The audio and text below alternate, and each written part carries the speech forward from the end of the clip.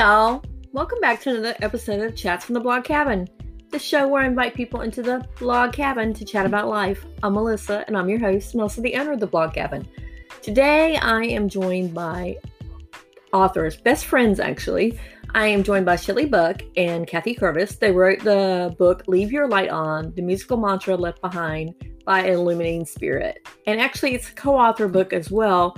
They give credit to Ryder Buck. And the book is all about Ryder. It's a book about parenting. It's a book about grief and cancer.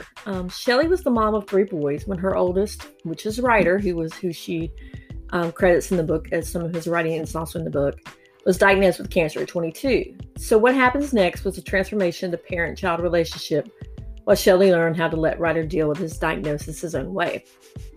He ultimately beat cancer only to lose his life later in a car accident. Now you talk about, wow. You talk about things happening and being blindsided.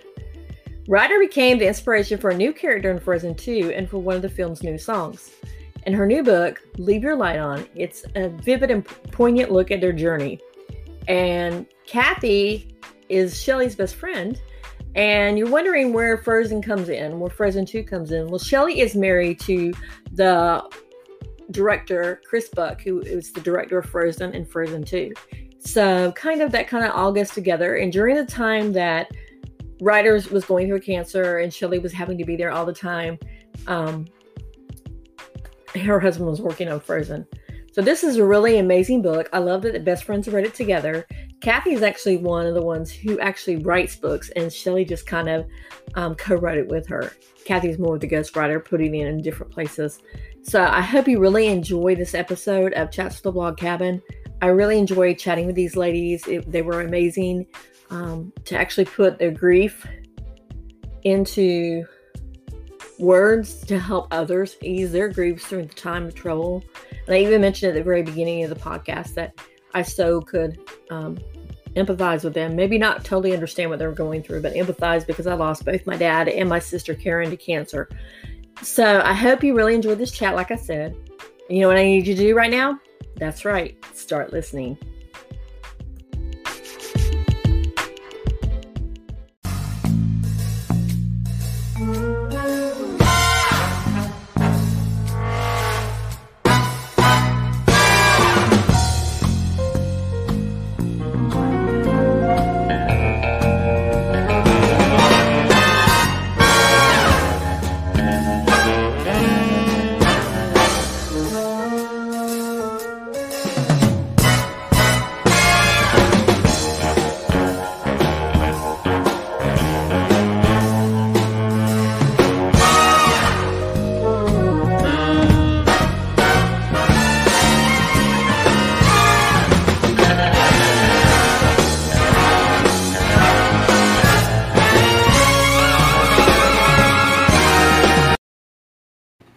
Guys, welcome back to another edition of Chats from the Blog Cabin. Today I'm joined by co-authors Shelly Buck and Kathy Curtis. And guys, why don't you introduce yourself first? Tell us a little bit about yourself. Go ahead, Shell. All right. Well, my name is Shelly Buck. I'm the mother of 3 boys, a storyteller and an artist. My jewelry is behind me. I live in LA. I moved from the Midwest to follow my dreams to work at Disney. And that's where I met my husband and we started our family. And I'm Kathy Curtis and I'm Shelly's best friend. We met when we were 12 in Schaumburg, Illinois, where my family moved for a short period of time. And so Shelly went west to follow her dreams and I went into corporate life and moved around the country doing writing and marketing and all those kind of storytelling things. And I also have a sideline or had a sideline gig for about 30 years where I offered programs to people that were going through cancer or illnesses of any kind or domestic abuse. I mean, you name it. Leading them through creativity programs. And ultimately ended up writing a book about grief because of the loss of my mom, and developed a writing program related to that I've been offering live and online. And so, yeah, that's who I am. Well, the book really hit me because my background is my sister was 25 years ago. She was 27 years old, died of cancer. And so she was like my best friend growing up. And I was actually pregnant with my very first daughter when she died of cancer. And then my dad in 2015, 2014, was diagnosed with simple lymphatic leukemia because of exposure to Agent Orange in Vietnam, and we lost him in 2015. So cancer hits home everywhere. So I think this book is an amazing book. So how did you guys team up to write it? You already said you're best friends, but how did you team up to actually decide to write it together? Well, I like your version of the story, Kathy. You go. Well, it's a moment I know and I'll never forget, because Shelly had written a journal all the way through. Her son had cancer, and then he beat it, but then he was in a tragic accident. And so through the grief, she just wrote a journal on Caring Bridge, and she's a very good writer. And so she printed all that off and showed it to a few people, and a man who has interest in it from a film point of view said to her, you really need to take this journal and turn it into more of a narrative. And so I think you need to hire a ghostwriter who can help you do that. And she called me, flipped out, thinking, oh my God, I don't know where to go to find a ghostwriter. What am I? And I'm sitting on the other end of the phone thinking, well, I've written a book, and I know your family, and I know your story, and I'm thinking maybe it should be me, but I didn't really want to say anything. But I finally did, and she screamed again, said, oh my God, I can't believe I didn't see it. It was sitting right in front of me. So that's how we came to write the book together. And I love how you credit your son, Shelly, as a co-author as well. Tell us a little bit about that. Well, Ryder did a lot of writing, and through his life, he was a very good writer, and we included as much of that as we could in the book. But Ryder really was a spirit guide on this book, if you will. He was available and present throughout the process, and so much of it was written while he was still with us, while he was going through the cancer, that his input was implicit, shall we say. Mm-hmm. And ultimately, Ryder posthumously came to me and said, write my story, Mom.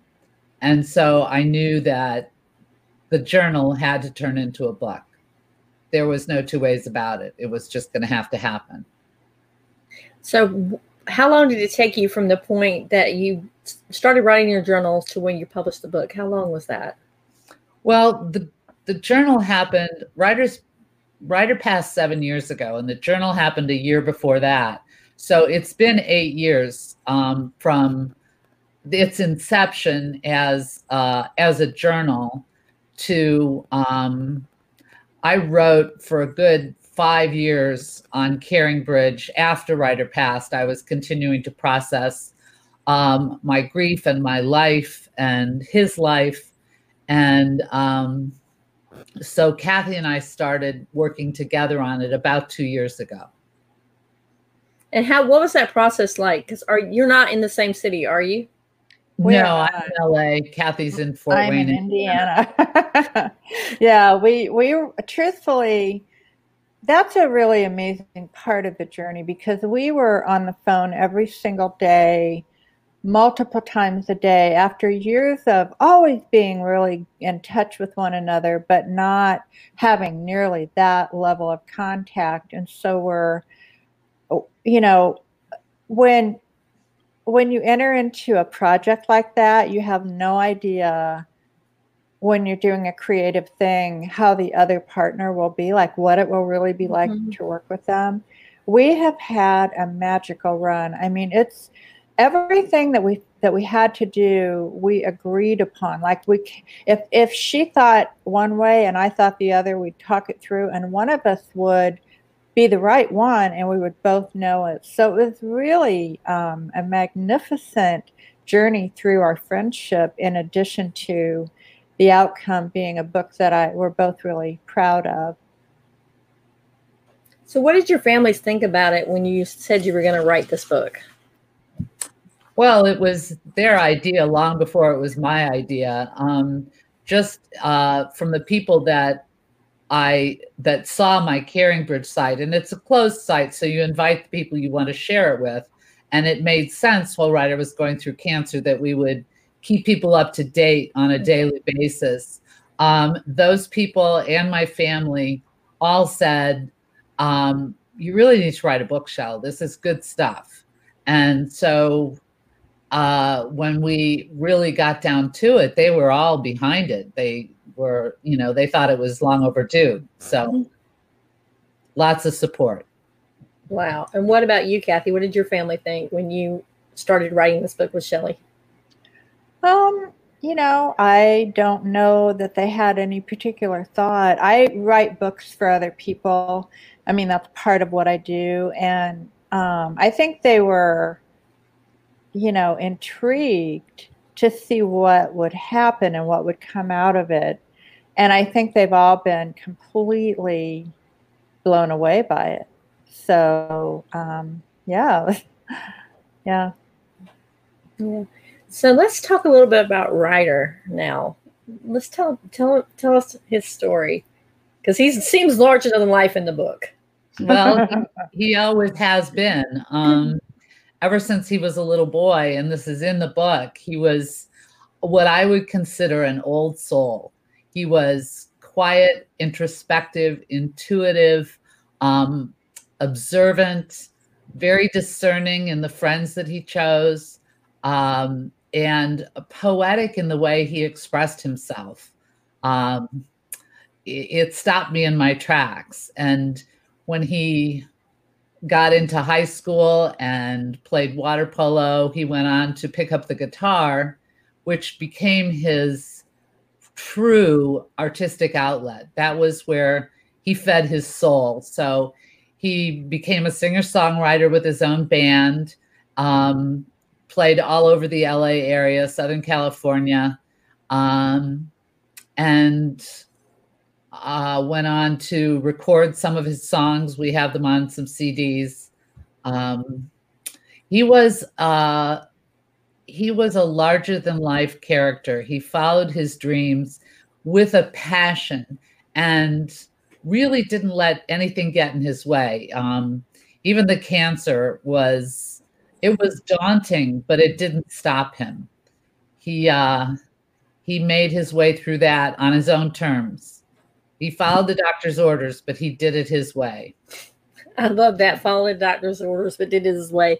I'm at the part of the book where, the doctor's telling him he needs to rest, and he's like not out resting. He's out going and going and staying out all night. Basically, you're worried as a mom, but you're letting him do his own thing. So how hard was that to let him do his own thing? Oh, that was so hard. Of course, I was, the epitome of a helicopter mom during his cancer treatment. I had to be there. I felt I had to be there. He didn't really want to hear what the doctors had to say. He wanted me to gather the information. So I was at the hospital every day for 8 to 10 hours a day until my husband could come in the evening and spend a couple of hours with him.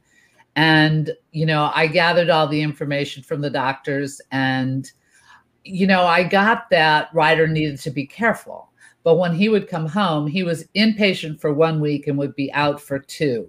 So after a couple of days of being home and feeling lousy, he was off and running. And I knew I had to lengthen the leash, so to speak, or even drop the leash. I mean, he said he was going camping a couple of hours away, and he came home with pictures of the Golden Gate Bridge on his phone, which is about 6 hours north of where we live. He was doing it the way he felt like doing it. He went surfing, he went rock climbing, he came home all scraped up. And, the doctors were appalled and really tried to reel him in a little bit. But, he was looking at his own mortality. He was thinking, I've got so much time. I don't know how much. Mm-hmm. What am I going to do with it? I'm going to do what I love. I'm going to hike. I'm going to surf. I'm going to play my guitar on the mountaintop, go to concerts and ball games and all sorts of places I wouldn't have had him go. But as a mother, the first doctor I talked to gave me the best advice. He said, you're going to have to let him be a man. He was 22 when he was diagnosed, and he was a man, though he was still living at home because he was a student. That was a tall order. I had to really, really work at letting him lead and stepping back into the background and just being there in the bleacher seats, waiting for him to need something. So what advice would you give parents that are going through similar situations like that right now? Well, I tried to identify a little bit with Ryder while he was in the hospital, and I watched as they poked him and hovered over him and rolled him off for tests. And I realized that he was being done to all the time, and he had no control over it, and he needed control in some way. And it doesn't matter if it's a 5-year-old or a 22-year-old or a 30-year-old. They're going to need to feel some sort of semblance of being in the driver's seat, where they can control what they eat or what toys they play with, or what they do with the time where they feel well. So giving them some kind of control was really, really important. It became the theme for the whole cancer journey. So how did it affect your family unit? Well, I was gone most of the time. My mother and my sister took turns watching over my youngest son, who was still home. He was in high school.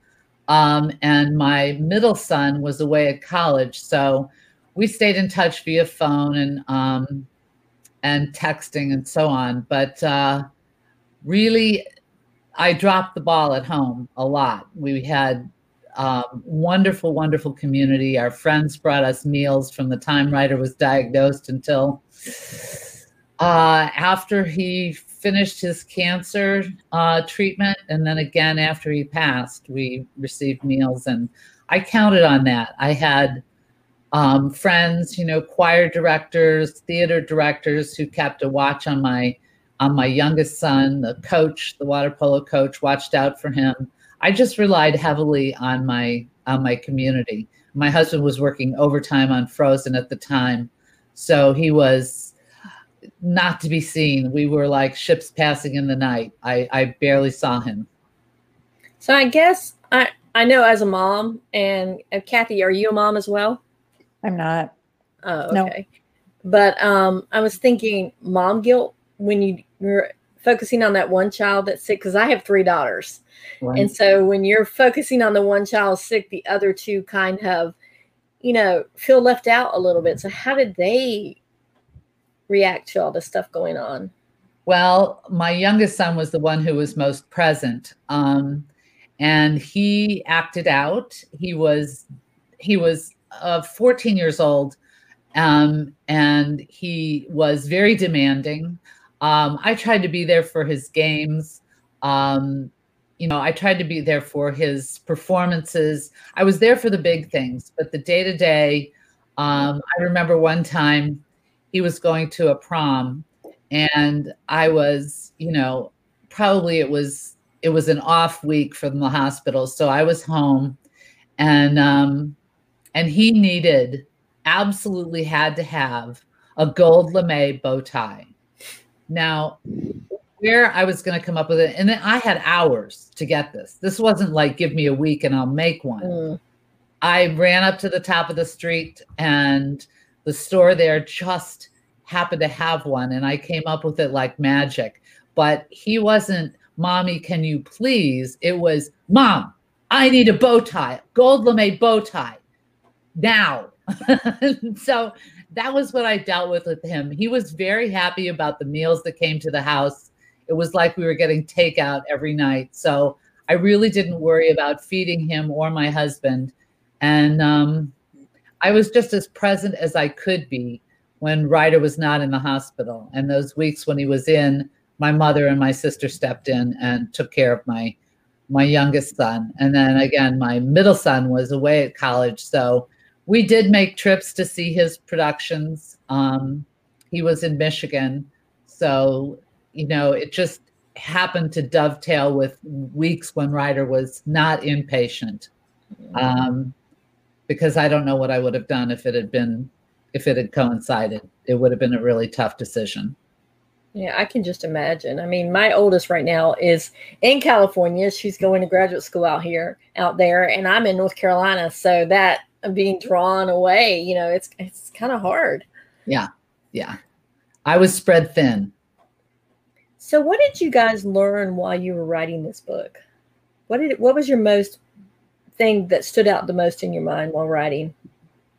What did you know that you had to put in the book? Well, pardon me. Early on, Shelly wrote like a day-by-day accounting of what had happened. And when it came to putting everything into a book, we really believed that the key thing that needed to come forward was this idea of the way that Ryder lived his life and the way that he was in the world, and the thing that got him through the cancer and took him soaring into his life after he, beat the cancer and went on, was this light. And he had written this song.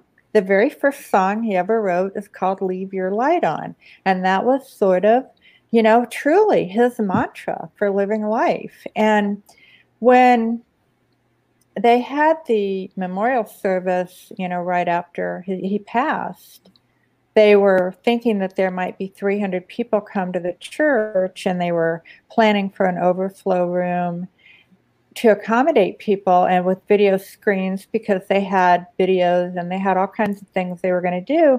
But 1,200 people showed up, and they stayed for 3 hours, and they lingered, and they wrote out little cards telling Shelly and the family what Ryder had meant to them. And so out of all that feedback, the idea that his light, that this is what it meant. This is the imprint that he had left in his life. And it was really out of the ordinary for a young man to be that full of wisdom and joy and just all the things that he was. And he wasn't perfect, but he just, lit up a room. And so when we were writing the book, that light guided our everyday. The light, we would tune into that. I would like felt Ryder right on my shoulder, like tuning in and just really absorbing what that meant over and over and over, day by day. And so by the time we were done, I think we both have way more light in us than we had before. I have to believe that. I love that. Now, you talked about the little cards. Was that some of the excerpts that are in the book? Were they from the little cards or no? Yes. Go ahead, Shell. That's okay. We got text messages, but those cards were golden. They were beautiful stories. They were heartfelt, and we felt that they really had a place in the book. That Chris and I said to one another, we didn't really know Ryder. I mean, we maybe knew about 25% of him because all we saw was what was in the house. It was when he was out in the world that he was doing all this good work and affecting people deeply. And we found that out after he passed. So yes, we thought those stories really deserved a place in the book because they illustrate who Ryder really was. Now, did you initiate the note cards, or did the people just leave them? Oh no, we left them out. They had they had a little request at the top and a picture of Ryder, and we left them in the lobby of the narthex of the church. Okay, that is so cool that you can go back and look at that now too. That's nobody in their grief, nobody really thinks the forethought of actually doing something like that, so you can know what they've meant to other people. Yeah, I don't know how we came up with it. I had a lot of friends help me with the service, and it's a blur to me, but I do know that we definitely planned the music that would be played. His band played, of course, and we had a guest band that showed up that was Ryder's favorite band. They were a big band, Edward Sharpe and the Magnetic Zeros, and some of the members of the band showed up and played at the church with Ryder's band, and really made it a spectacular, special day. Well, I can't even, I've got goosebumps just listening to this. So how has your family changed in the years that's passed? Well, I would say before Ryder passed, I was exuberant and optimistic and joyful and kind of like Tigger. And as soon as he passed, it was more like I was Eeyore. There was this sadness, this blanket, this heavy blanket of sadness over me. And as goes the mother, so goes the family. So as I worked my way back into the light and into my optimism, the family has grown and processed and come together to kind of fill the physical gap and yet keep space for Ryder's presence. We just have found a different way to hold him. And we still talk about him. There are pictures all over the house. I have a revolving frame on my kitchen counter that has pictures of everybody, but lots and lots of pictures of Ryder.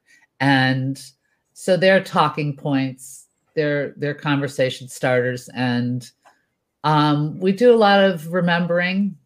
And I focus heavily on my two sons that are present with me on Earth. And we've just come together tighter. And Kathy, how has it affected you? Because obviously you're her best friend. So how have you seen, not only affected you, but how have you seen her change and evolve through all this? Well, it did affect me. And, working on the book, I mean, I was processing my own grief too about Ryder. But, for a long time, I worried about Shelly because I know that early on, she did not want to live. She admitted that. I felt that when we talked. But I also knew her to be stubborn and she had a will that was undeniable. And that will would have said to her, and it did, it's not acceptable. Not only that, she had two other boys that needed her, but still, I mean, that's a very dark place and a very, very dark time. So during the course of writing, we processed a lot of grief, together.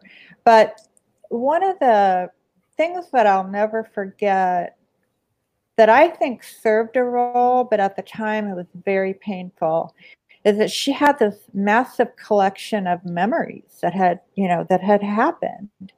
And in order to create a book that would be, truthful to what happened, but yet light enough to bring people through it, not to just pull them down, we had to pull out a lot of different things. And every time I would say to her, I think we really need to pull this out, her heels would dig in because she is stubborn. And I could feel it. She didn't even have to say a word. I could feel the heels.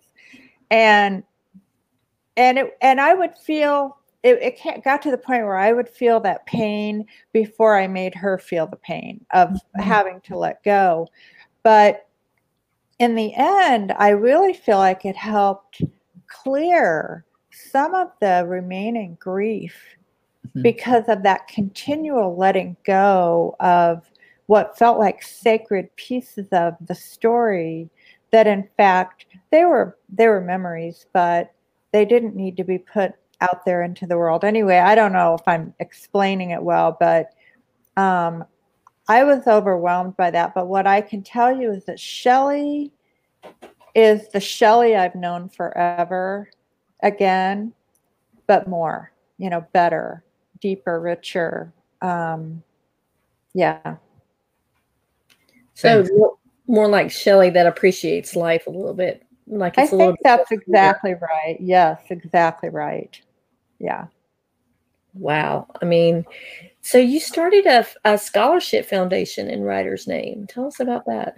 That was, we announced that at his service. So that came into being the first week. It's a scholarship for seniors at his high school who want to study music. They don't have to major in it, but they do have to have a plan for sharing it with the world the way Ryder did. And so we audition them, we interview them, they fill out a pretty lengthy application with the opportunity to write some thought-provoking essays. And then at the end of every school year, we present however many scholarships that year. It just depends on who applies and qualifications. So that's the scholarship. There are other things. Did you want me to tell you about anything? Yeah, go right ahead. Tell me about the other things you've done to let his memory live. All right. The next thing we did was we installed a bench at the top of his favorite mountain, at the end of his favorite hiking trail, where he would go and play his guitar or flirt with the girls or just hike up there to meditate and be one with the stars. And that's a beautiful place that a lot of people go. We'll often hike up there and find other people resting on it. And so that's very gratifying. We did produce 3 CDs of his music. So we have that, and that is just a beautiful gift to ourselves. I listen to it all the time when I'm in my car. And there's a school in Bali where he went his last summer, and he taught English there for a while. He was there for a month, and he wanted to go back and continue doing that. But he passed first, and they have set up a Ryder Buck English language program in 3 schools now. They just opened their 3rd school in Bali. So those things live on. And of course, we wrote the book, and that is pretty much the cherry on top of it all.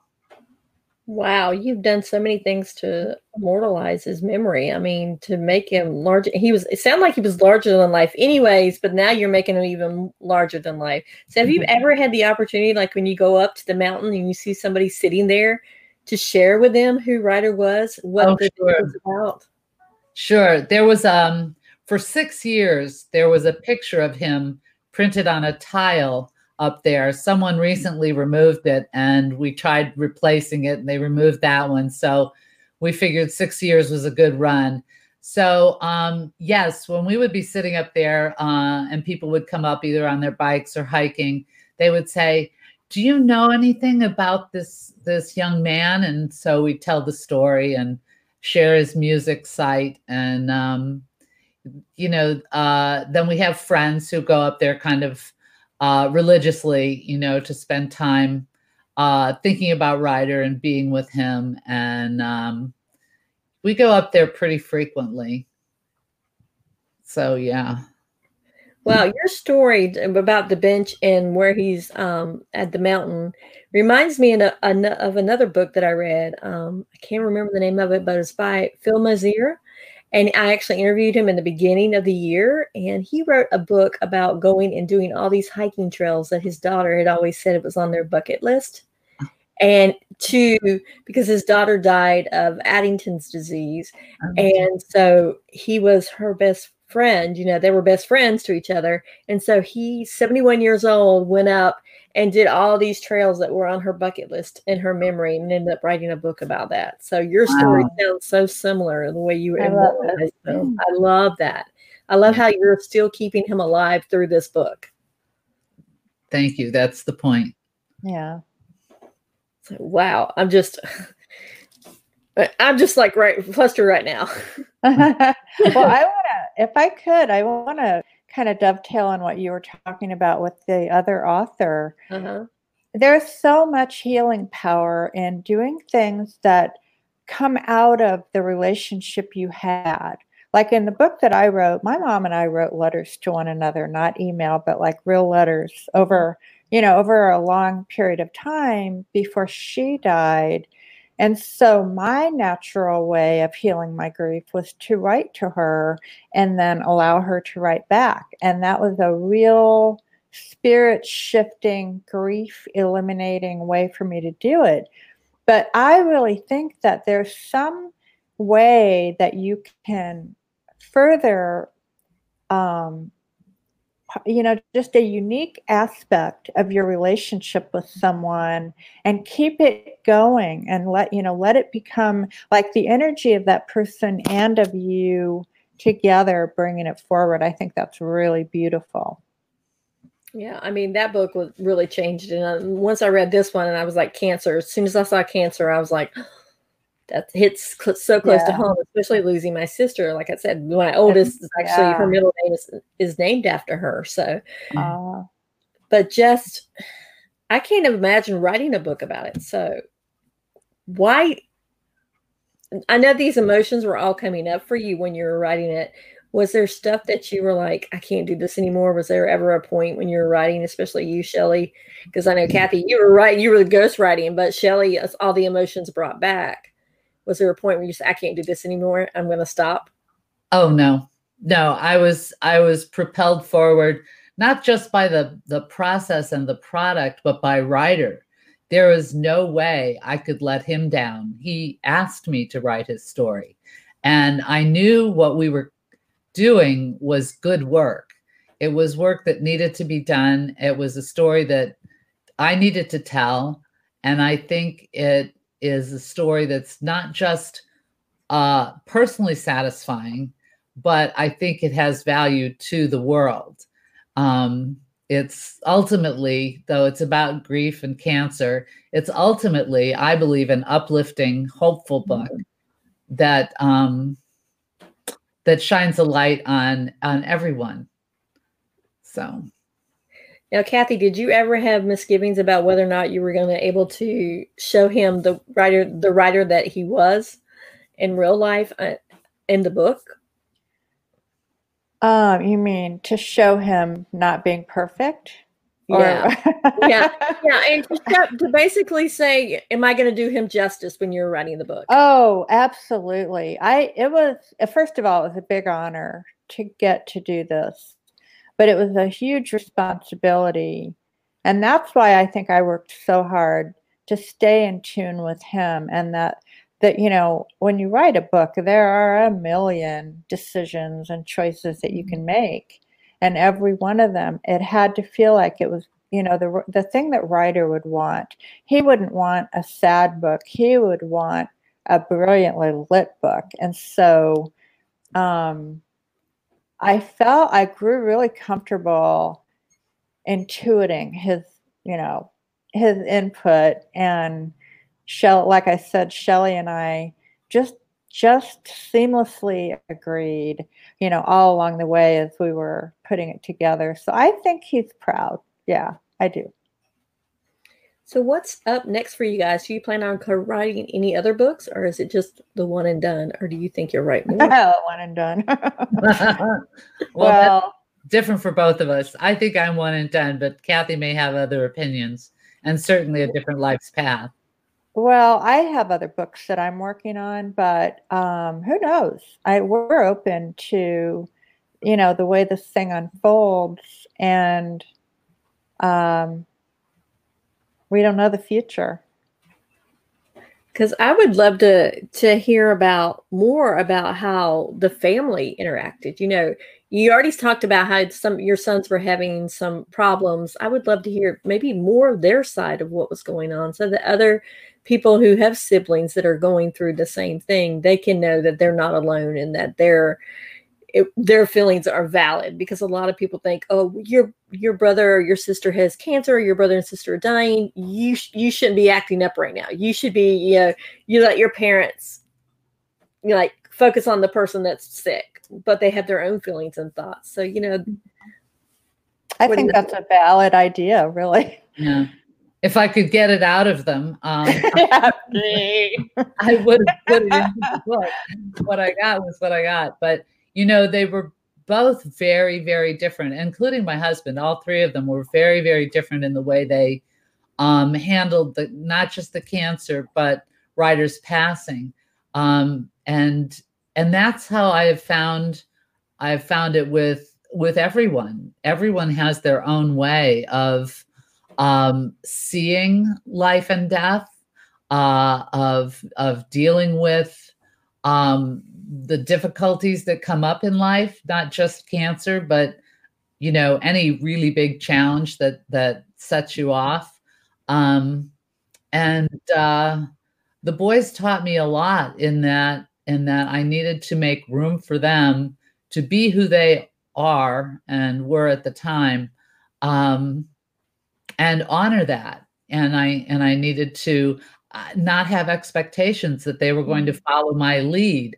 They did to some degree, but I think it was as much that they didn't want to see me disintegrate. Mm-hmm. But yeah, we had to make room for each other. My husband, I wanted people around me. I couldn't be alone after Ryder passed, and my husband needed solitude. So he took his bike and the car up the coast for a few days just to get in touch with Ryder. And he took Ryder's favorite bands, music, and listened to them, and just spent the time away. And fortunately, my friends knew what I needed, and they were around me, and I was not alone. And so we went about our processing completely differently.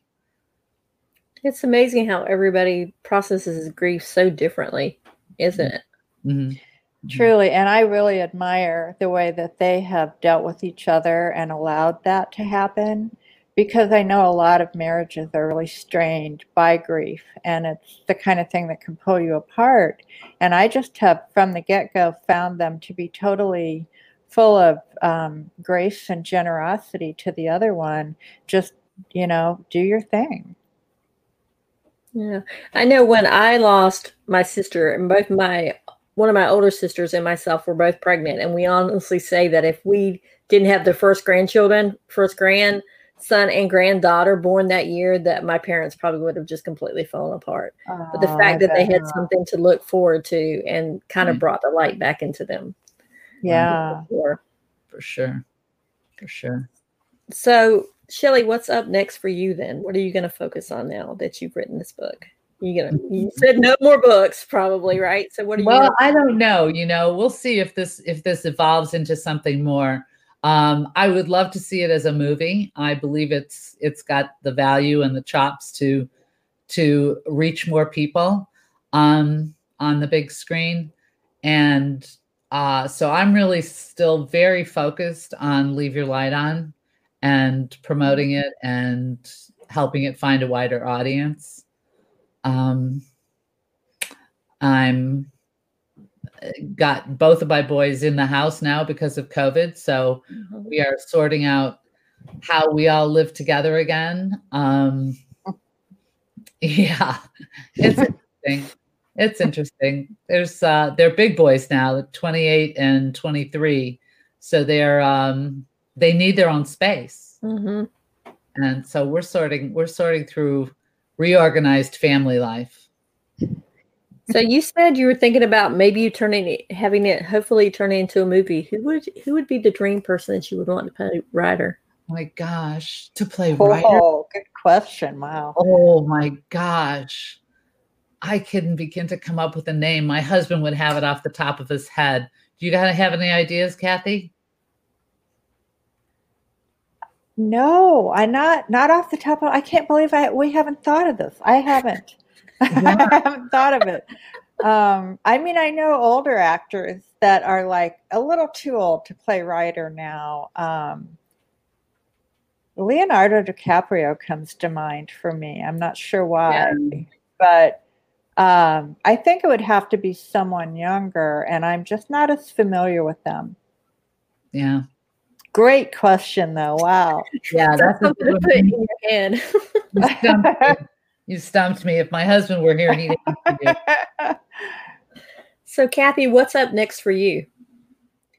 Well, I'm going to continue to work with Shelly and help in any way that I can with Leave Your Light On. I'm also, I have the book that I wrote, which is called Invisible Ink, which is the letters that I wrote to my mother and then allowed her to write back to me after her death.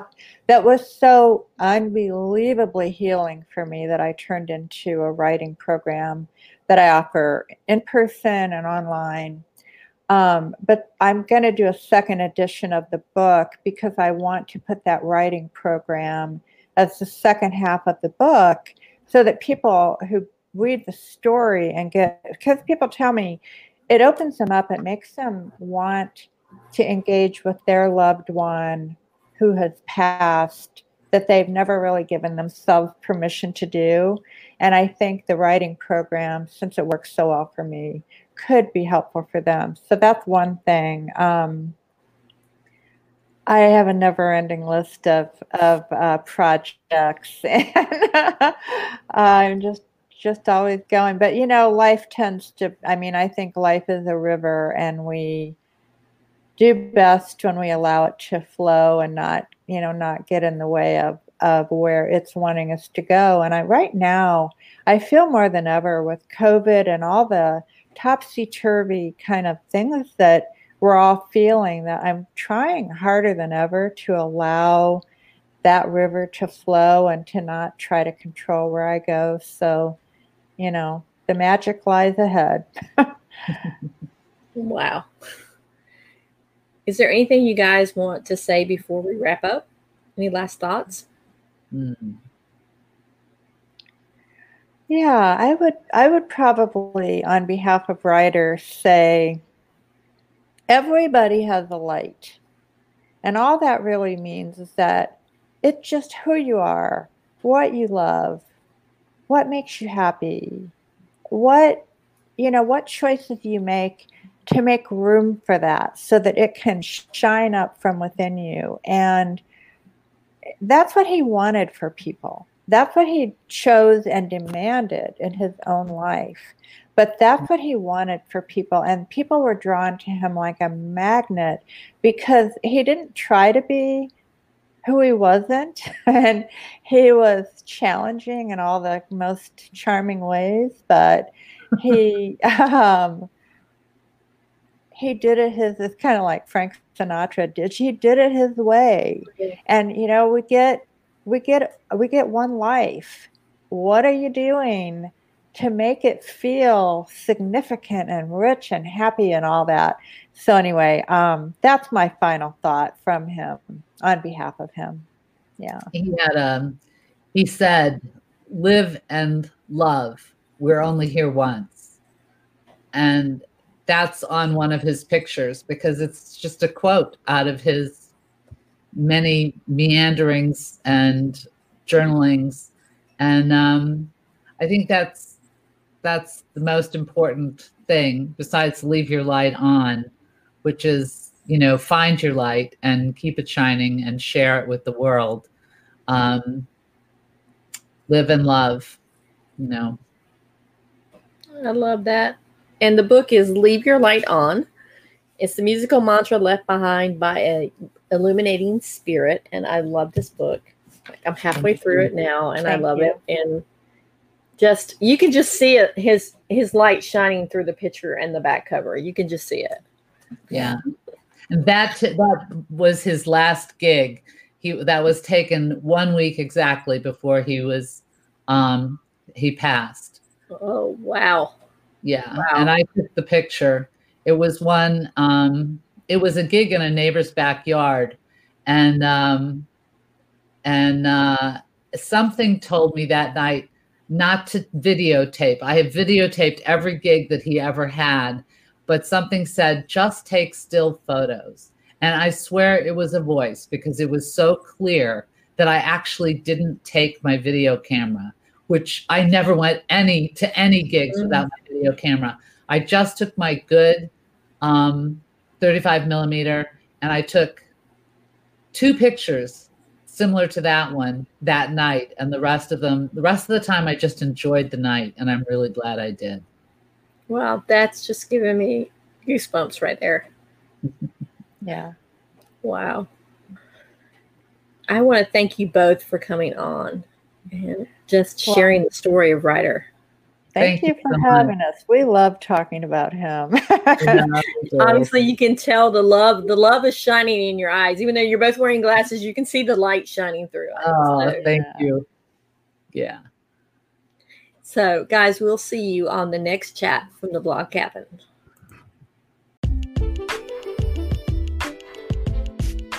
Y'all, I don't think that when my sister Karen died, I would have been able to write how I was feeling. And a matter of fact, when my dad died, it took me a little time to write about his death, and I still haven't quite wrote about it yet. I'm hoping someday soon to be able to have someone on the podcast to talk about Agent Orange and how it affected their lives.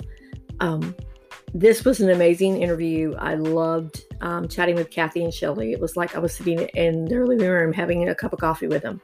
It was really great. Just knowing they're best friends, knowing they don't see each other, reaching out to each other, seeing the hurt that both of them have and the love that they have for Ryder was just amazing. And I love how they include in the book, and I put the link to buy the book in the show notes, but how they include in the book not only their writing, but Ryder's writing, the writing of the brothers, that little snippets they wrote, the little cards that Shelly had out for the funeral. They even included some of that in the book, and it was an amazing read. So you need to definitely grab the book. I linked it to Amazon in the show notes. Thank you so much for being part of the podcast family and for listening and supporting me. Another way you can support me is by leaving a rating or review. It's very simple. 2 or 3 sentences. Tell me what you like about it, and then we'll just go on with our lives. And it also helps me get this content in front of other people. I thank you so much for listening, and I hope that you'll come back and listen again. And you know what I need you to do right now? That's right. Start chatting with each other.